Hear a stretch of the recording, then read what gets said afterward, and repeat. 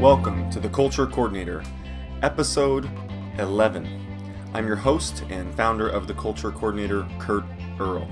Today I'm redoing a talk I gave at a clinic about 2 weeks ago, and it's on using a system to install your culture and build momentum. It's about doing some things in the off season to help you have great momentum and a great system for culture once the fall starts. You're going to love it.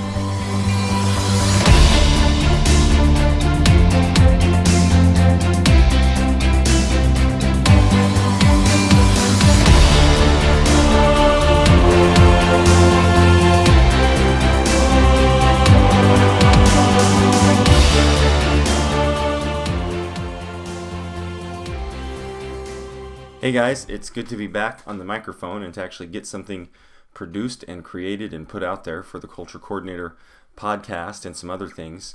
It's been a bit of a hiatus for me because I've had a bad streak of luck with various things. I spilt a bunch of morning coffee type drink that I make on my laptop and fried it, which is unfortunate. Turned out to be a $900 spill all over my laptop, and then I've just been busy with some other things, and you know how that can get, especially in the spring as a teacher and coach, and so just haven't had the opportunity to get on here and do things the way I would like to. But I'm going to take some time today to go over a clinic talk that I just gave this last weekend at the Southeast Iowa Coaches Clinic, and a really great clinic, an interesting one because it's kind of at a resort location where it's a resort with a main lodge, and then there's some cabins you could rent as a staff and whatnot. And I just went with my wife, just the two of us kind of made a work/date weekend out of it, but it was really good, fruitful, got some good things out of it, and also was able to present on some of the things that I've been chewing on and some of the things that I've been putting together and thinking about in terms of building culture. And so the title of my talk was Using a System to Install Your Culture and Build Momentum. And the "your" is in capital letters because it's a big part of what I believe in, that I can hopefully teach you a lot of things and learn from you a lot of things about how to install and build a culture and build momentum. But it's a generic template of sorts, and it's your job as the culture coordinator at your place to fill in the gaps and do it the way it needs to be done in your location where you're at. And so it's really big for me whenever I talk about installing culture or building culture or what culture is, to emphasize that it's your culture, that it's one that fits your program, your situation, your unique circumstances. So using a system to install your culture and build momentum.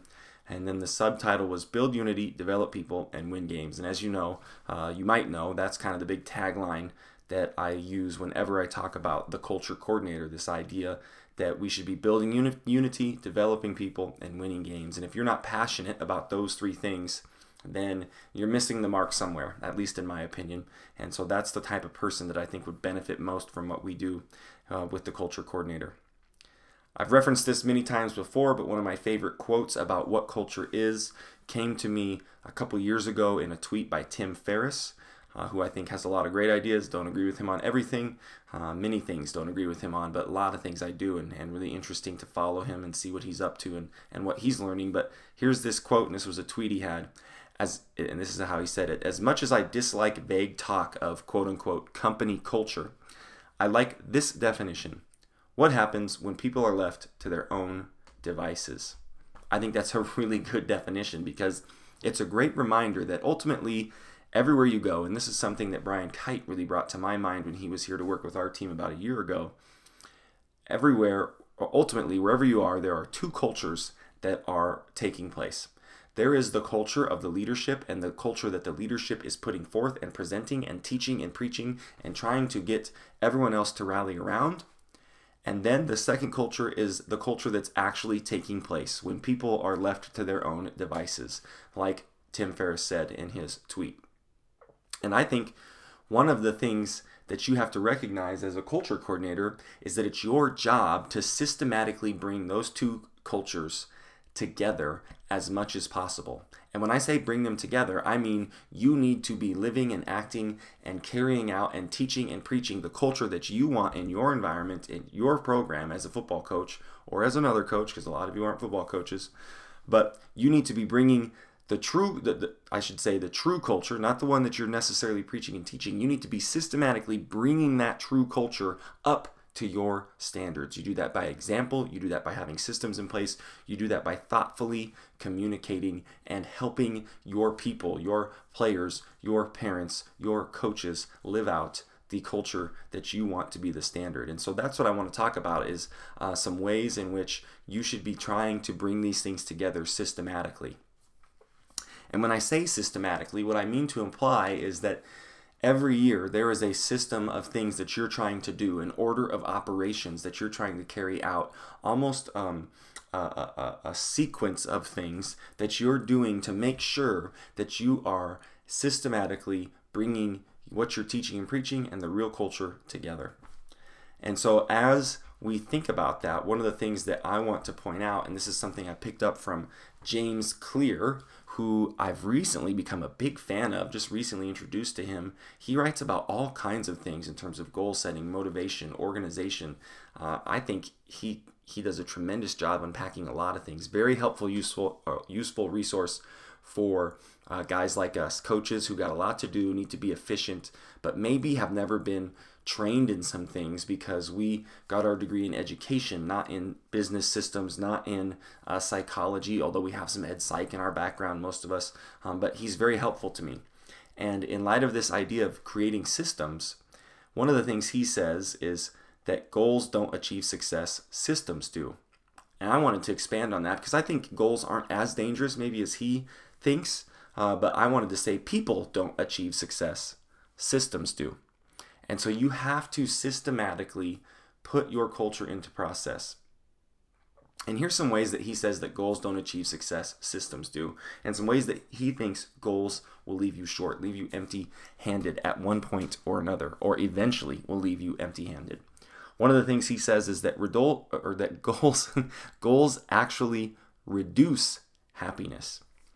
And what he means is that when you get very goal-oriented, when you get too focused on goals and not enough on the actions and behaviors and systems that are required to accomplish those goals, happiness or success or contentment always feels the next goal away or the next milestone away, and that you're constantly in this pursuit mode. And there's nothing wrong with pursuing happiness, success, contentment, assuming you've got healthy definitions of those words. There's nothing wrong with pursuing those things, but goals can sometimes make your life and endless pursuit a race to nowhere.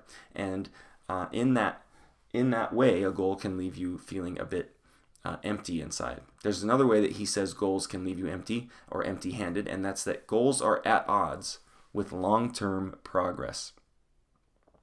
And what I mean is that when you achieve a short-term goal, if you don't have the proper goals or milestones or systems in place to help you keep moving along, you can end up with sort of a, okay, we did that, now what mentality. And I remember the first year I was in teaching and coaching, the school that I was at had a tremendously successful season for them. They had a talented senior group of players and some underclassmen to support that group well, and they were very excited about potentially having a winning season. And this was in 2007, I think. 2005.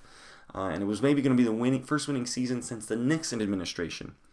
And the kids worked really hard. They got off to a very hot start because of some good play and some unity and some excitement in the community. And they played some good teams, but no one too over the top great in those first games. Some really good wins they had, but nothing over the top. And they ended up in an 8-game season achieving their 5th win, I think right away. I think they were 5-0, if I remember correctly.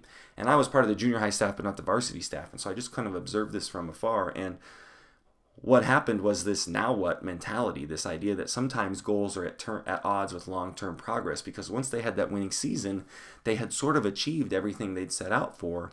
And I think they got, perhaps, I don't know, I wasn't on the inside, but perhaps they got stuck a little bit in the now what mentality. We've already done everything we want to do. And so having that goal actually stinted their long-term growth. Is stinted the right word? I think it is.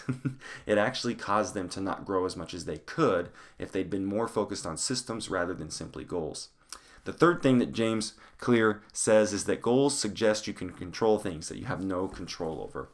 I'm big on this and believe in this for sure with goals, that sometimes we set goals that ultimately we aren't able to control the variables around us.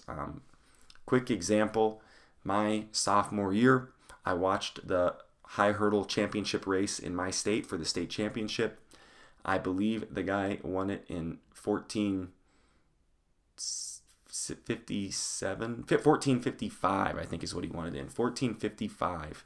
And I told my coaches at that time that, as a sophomore, that I wanted to win that state championship someday, and that I was going to do whatever it took to be able to win the state championship the next year. And actually, now that I think about it, I think it was 1458. And it wouldn't have been the next year, it would have been my senior year. Well, we got to my senior year. I'd worked my tail off. I'd done what I needed to do to be there. I was in the state final. And in the state final, I think 2 years earlier, it had been won in 1458. In the state final, I ran 1456, I believe, if I can remember that correctly. Those numbers are getting blurry as the years go by. I ran 1456, and so I had ran faster than the winning time 2 years ago, and there was just one problem. I wasn't first, second, third, fourth, or fifth. I was sixth place in a time that would have won it 2 years ago. Just so happens I was in a phenomenal year with a lot of talent. A guy that would go on to be the American record holder, David Oliver from Denver East High School. You can look this up if you want. He was the American record holder about 8 years later. He went on and ran like 12, whatever it was, 89 or something in the high hurdles, but he got third. He didn't even win. I mean, it was just kind of this weird year where there was a lot of talent. And what I mean to teach and maybe help you understand by that is that I agree with James Clear when he says that if you get too focused on goals, you can get focused on things you can't control. There's nothing I could do about the fact that I was a senior in Colorado in the year 2000 and that there would be some obnoxiously high levels of talent in the high hurdles. I mean, we all went on to have really good small college or Division I careers.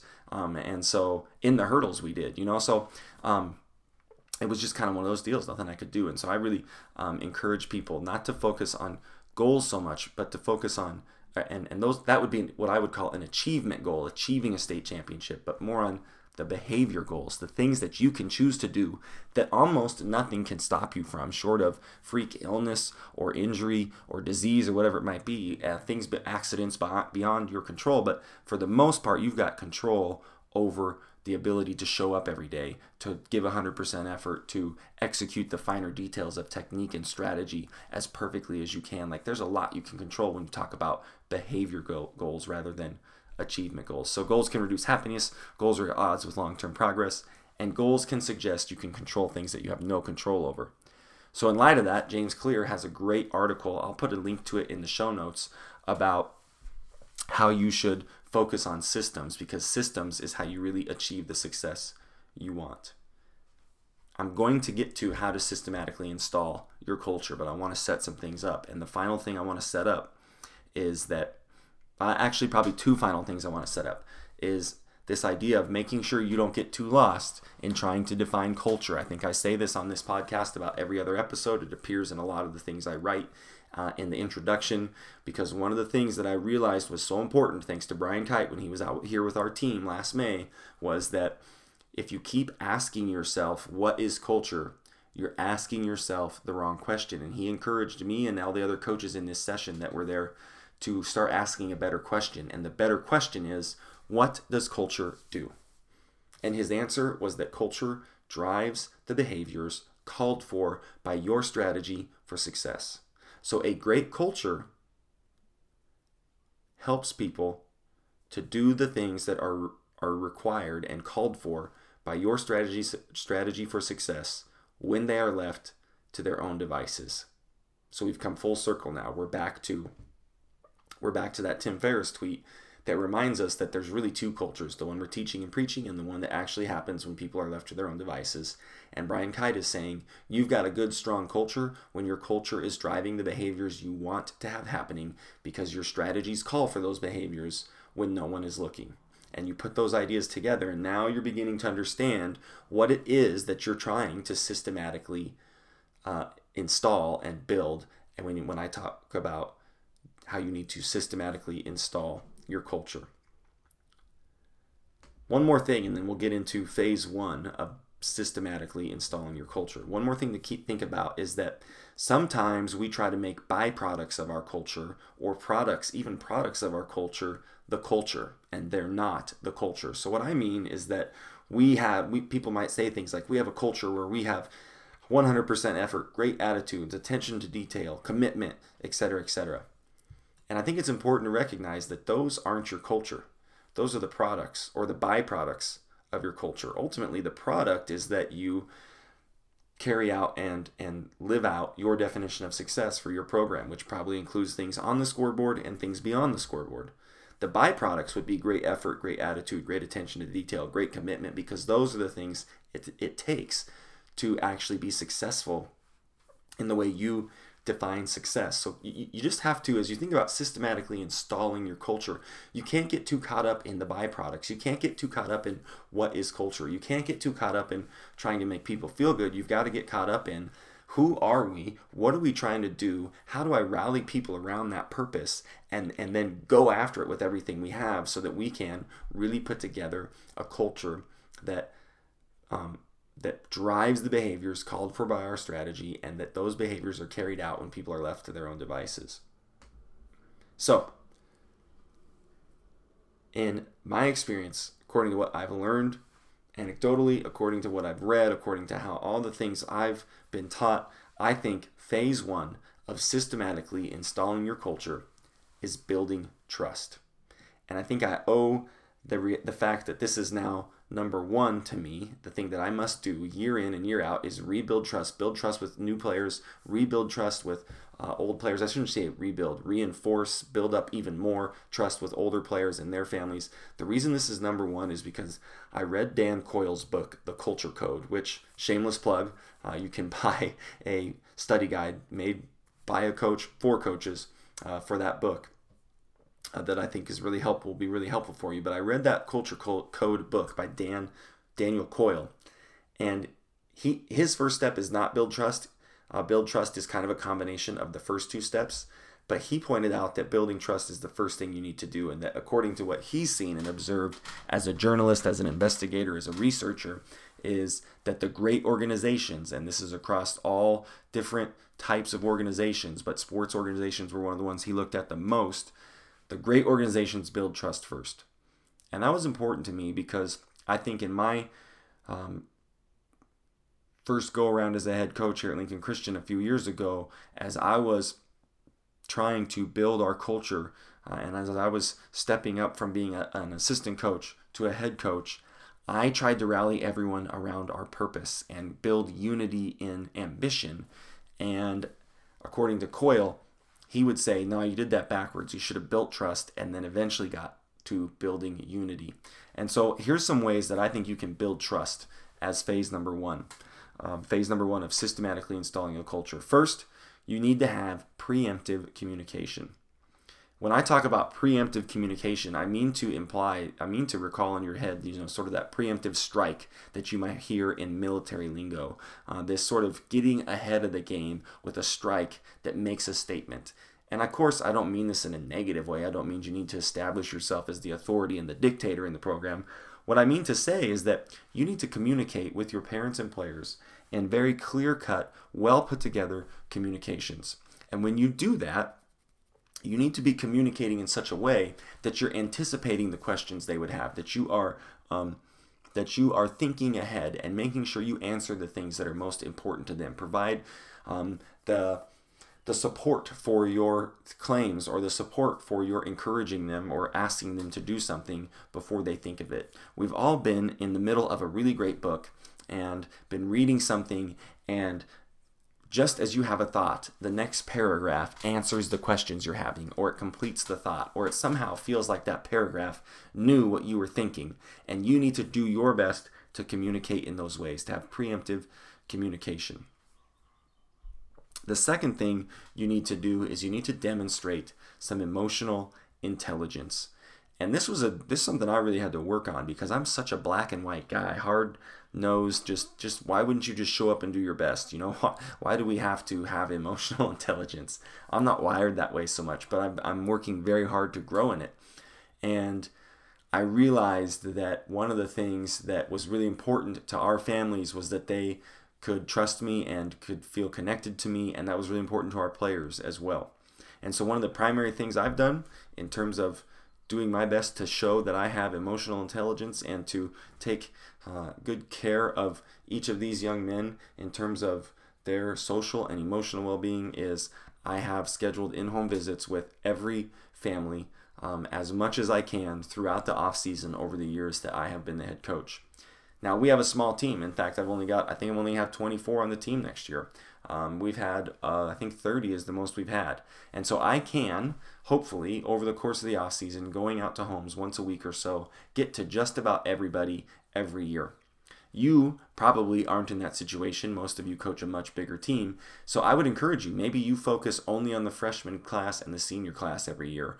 And so maybe you're getting to everyone's home twice in their time with you as a football player, or whatever it might be. Find ways to break it down. But I'll tell you what, you go to someone's home and you sit in their living room and you just say, hey, tell me about how you got to know each other. Maybe you're talking to the parents, or tell me about how this family came to be, because if you say it in sort of those terms, however that family unit came together, however it might look, and whatever that home might be, you can open the door for them to graciously have an opportunity to say, oh, well, here's how things came together. Here's where we've been. Here's our journey. I've been floored by the way people have opened up to me and by the way that changes my interactions with those players, whether it be on the field, off the field, in the hallway, whatever it might be. There's just something about visiting someone at their home, in their space, where you really get to know each other on a level that carries over to the rest of your interactions. And so I would encourage you to make that a part of you building your trust. I want to step back and go back to preemptive communication a little bit. I forgot one thing I wanted to talk about. One of the best things you can do is be uber organized and to one way or another have an easy to access calendar. In April, when we have our spring kickoff meeting, I give everybody a link through various forms, email and other ways that it gets communicated, to our Google Calendar for our football season. And that link includes every spring workout. We have that meeting in March. Every spring workout in April and May, the summer workouts in June and July, and every practice, should we make it, all the way through to the state championship game. And it is as completed as possible, down to the hours and minutes in March. And I think that goes a long way in building trust. Like, hey, this guy is laying it out there for us so that we can know exactly what he wants from us. And that's a great preemptive strike, so to speak, of communication. And, some other things I might throw in there in terms of preemptive communication is use some sort of email third-party software like MailChimp that is free and that can help you put together really excellent emails. By the way, if you want to learn more about MailChimp, if you look that up or you know about it and you want to learn more about how to use it, shoot me a tweet at CultureCord or hit me up on email, culturecoordinator14@gmail.com, and let me know. I've thought for a long time that maybe a video showing how to use MailChimp might be helpful. If I get enough requests, that's definitely something I'd be interested in doing for you guys. But for now, I just am going to say to you, use something like MailChimp. It's extremely helpful. The next thing that you need to do, phase 2. Okay, so phase 1, you've built trust with preemptive communication and demonstrating emotional intelligence. Phase 2, in my opinion, is define your purpose. Now that you've got people trusting you and they can see that you're organized, that you care about them, that you're trying to do what's best not only for the program but for each individual that's a part of the program. Now that you're there, you can begin to define your purpose. And I would say that there's 3, maybe 2.5 ways you should be defining your purpose. The first one, and this is the one that's kind of 1.5, you should be creating an ambition statement. You need an ambition statement, and that ambition statement must outline why your program exists, what your program does, and how your program does it. If you've listened to me very much at all, you know that I strive to provide the why, the what, and the how in everything that we do. And so I would just encourage you to take the idea of creating a ambition statement very seriously and putting that together as well as you can, explaining your why, what, and how for your program. And so let me just give you our ambition statement. I think it's been said before, and it's got, it's very much a Christian statement, but you can hear the why, what, and how. So Lincoln Christian Football exists to glorify God by providing a life-changing experience in which young men are prepared to be God's ambassadors to the world. Like, that's something I've talked about on the podcast before, but there's a why, what, and how. Why do we exist? To glorify God. What do? We provide a life-changing experience. How does that play itself out? We prepare young men to be God's ambassadors to the world. I grew up going in Longmont, Colorado, went to Longmont High School, and so sometimes I use Longmont High School as my hypothetical examples. If I was coaching at that school, which is a big public school, kind of in a closet/suburban community, here's what mine would probably be. Something like, and by the way, our Longmont High Trojans, when I was a kid, won 45 games in a row. There's probably still a banner hanging up about that because it was a state record. We had some rough years when I was a player, unfortunately, but they've since had a lot of success and done some pretty amazing things. And so here's what I would write as our ambition statement if I took over for Longmont High, like tomorrow, let's say. I'd say Longmont High School football exists to build upon the long tradition of Trojan football by providing a complete football program that builds better people, not just better players. Why do we exist? To build upon the long tradition of Trojan football. What do? We provide a complete program. And how do we do that? We develop people, not just players. When you develop people, not just players, that's when hard work, effort, attitude, attention to detail, commitment, those things are the byproducts of developing people. But it's not what you are, it's not your culture, it's the byproducts of your culture. So that kind of gets back to some things we talked about earlier. Along with that ambition statement, I think those are important, and I've said this before, but that's important mostly for guys like you and me who like to chew on those things, who like to put those words together because we know that we can rally people around them and draw people together with them. More importantly, I think, is your ambition story. And that's something that I've gotten a lot of questions about as I've shared that with more and more people. And basically, you just write up a pretend article. And I chose to write mine this year as if it were at the end of the last regular season game, and almost as if maybe like our lady that's in charge of our website at school and putting these sorts of things out there is interviewing me and the players.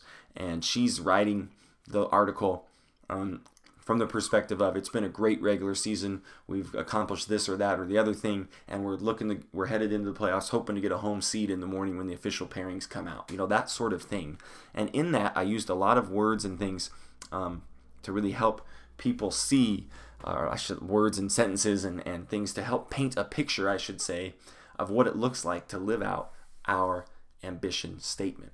What happens at the end of the season and the things you get to look back upon when you are at the end of the year, if everybody has come together and rallied around that ambition statement. And that really helps draw people in. The second part, or maybe the third part, you got ambition statement. 1A is ambition statement, 1B would be ambition story, and the second part, or the third thing we're talking about a little bit here, number 2, in terms of defining your purpose, which is phase 2 of systematically installing a culture, is to define success. That's the next thing you got to do, define success. And there's a couple things about success that I think I've probably mentioned before, but worth saying again. Define success means that you've got to see success, I think, in much the same way as you see a coin or a quarter. A quarter only has value in the marketplace if it's got the official imprinting on both sides of the quarter, both sides of that coin. If it doesn't have the imprinting on one of those sides, well, then technically it's not worth anything. It doesn't have what it takes to be worthy of value in our economy. And I think a healthy definition of success is like that too. On the one side of the coin is imprinted the standard of being excellent, of striving to win. It has more to do with the scoreboard and with playing at a high level than anything else. On the other side of the coin is the development of people, building better young men, not just better football players. And I think that that's the other side that is important. And you need both. If you don't value both sides, and if both aren't important to you, then you either don't care about developing people or you don't care about playing great football. And if you don't care about one of those two things, being a football coach or a culture coordinator probably isn't the gig for you. I often tell people, if they aren't passionate about being good at football and developing people, they're not passionate about the football part, maybe they should be a youth pastor. Maybe they should get into serving at the Boys and Girls Club or doing those sorts of things in their community, the United Way, or other ways that you can get involved in developing people that don't involve football. You've got to have a passion for both, and your definition of success should include that as well. The third and final thing that I would say you need to do when installing your culture systematically is build unity and purpose. And I think the biggest thing that we do that is a systematic step for us when it comes to building unity and purpose is the spring kickoff event. And I talked a lot about hosting a spring kickoff event in an earlier episode. And in the show notes for this, I'll include a link to some resources that include some of our what are the slides and things I used at our spring kickoff event. But some of the main things that you need to make sure you outline for people is you need to count the cost for them. You need to make sure that you have helped them see what rewards can be reaped from your program. And you need to help them see that there is cost and there is reward. And what you're asking for them to do is to commit and get excited about the rewards, because the rewards are a product of your purpose and your definition of success and your ambition statement, and to be willing to pay the price, even after the cost has been clearly counted. And so when I talk about counting the cost, I'm talking about, how many spring workouts are there? How many days at camp in the summer are there? How many summer workouts? How many in-season practices, etc., etc. And one of the things I do to strongly unite all of us around our ambition statement, our ambition story, our definition of success is in that spring kickoff, I have our guys sign what we call a covenant. That's the word we like to use at Lincoln Christian. You could say agreement, you could say contract, you could call it a lot of things. I'm not a big fan of contract. That feels too business and too not what it is. You could say letter of intent, just like they do for the college level. But we have on one side of that letter of intent is all the things the coaches agree to provide for the players. And on behalf of the entire staff, I sign and date at the bottom. You flip that over to the other side, and it's all the things we expect the players to do and respond, how to make the most of the opportunities they've been given by the program and by the coaches.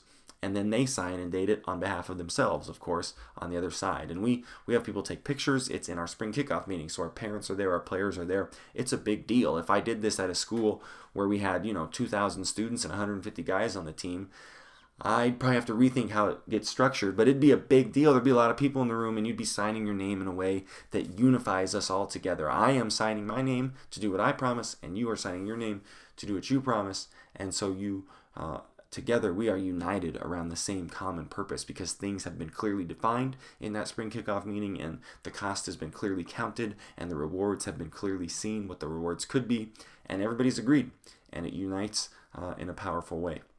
So those are some things that I think you can do this off season as you go into next fall. Those are some things you can start and should start to do again and again every year once the season is over and you've closed it out with your end of the year banquet. Those are some things you should be doing to build unity, to install your system. Or to systematically install your culture. Sorry guys, stumbling over my own words there, but to systematically install your culture and build momentum. And it's important that you figure out what your definition of success is, what your ambition statement is, what your ambition story is going to sound like. It's important that you put together your own covenants or letters of intent, and that you are really careful about how you word those things, so that you are making it very clear what everyone is agreeing to and how you are uniting people around that, around the common purpose and the common ambition. So again, the three phases of things that you can do to have a systematic approach to installing your culture is: you can build trust, and then you define purpose, and then you build unity around that purpose or that ambition. So I hope that's helpful to you guys. I hope that gives you some things to chew on.